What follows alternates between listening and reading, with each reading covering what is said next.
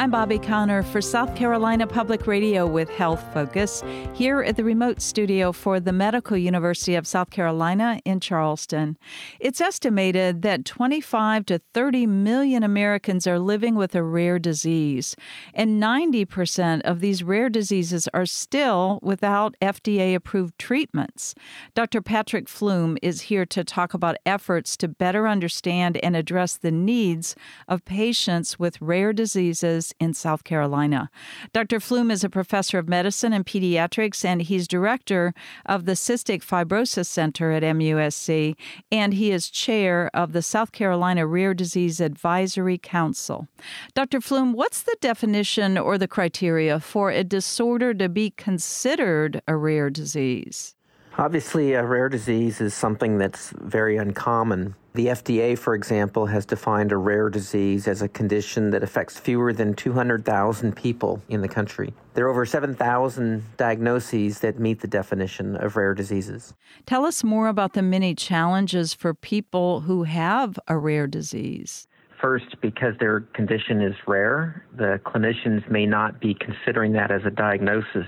And so many of these patients will go long periods of time before they finally get to a diagnosis to help them understand what they have.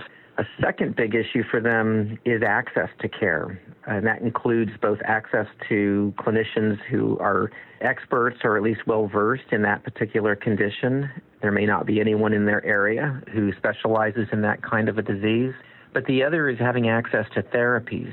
So as you had mentioned, there are many of these that don't have an FDA-approved treatment, but in other cases it might be that they need therapies, physical therapy or such, that they may not have great access to.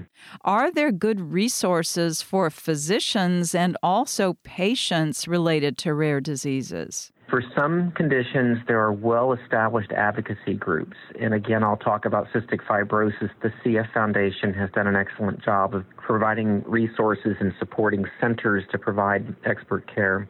But for others, it may not be clear. And I would particularly point people to the NORD, for National Organization of Rare Diseases, to their website, because at least it gives you an opportunity to find the condition and see what information might be available, including identification of centers that provide care specific for that condition. Tell us about the South Carolina Rare Disease Council that you chair. What's the mission of this group? Rare Disease Advisory Councils, or RDACs as we call them, it's a relatively new thing that most states have begun to implement. Essentially, it's an advisory body to the state legislature whose purpose is to provide a platform for the rare disease community. It's also intended to provide the community with resources to learn more about their condition or have access to clinical resources available to them. What we've accomplished so far is to create the committee to be fairly representative of the stakeholders in rare diseases. This includes patients and families, as well as clinicians and investigators, and state offices that provide services to these patients. We have our website that is up and running. That's rarediseasesc.org.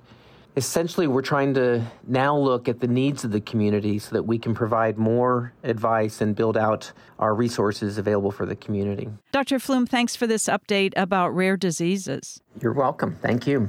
From the remote studio for the Medical University of South Carolina in Charleston, I'm Bobby Connor for South Carolina Public Radio.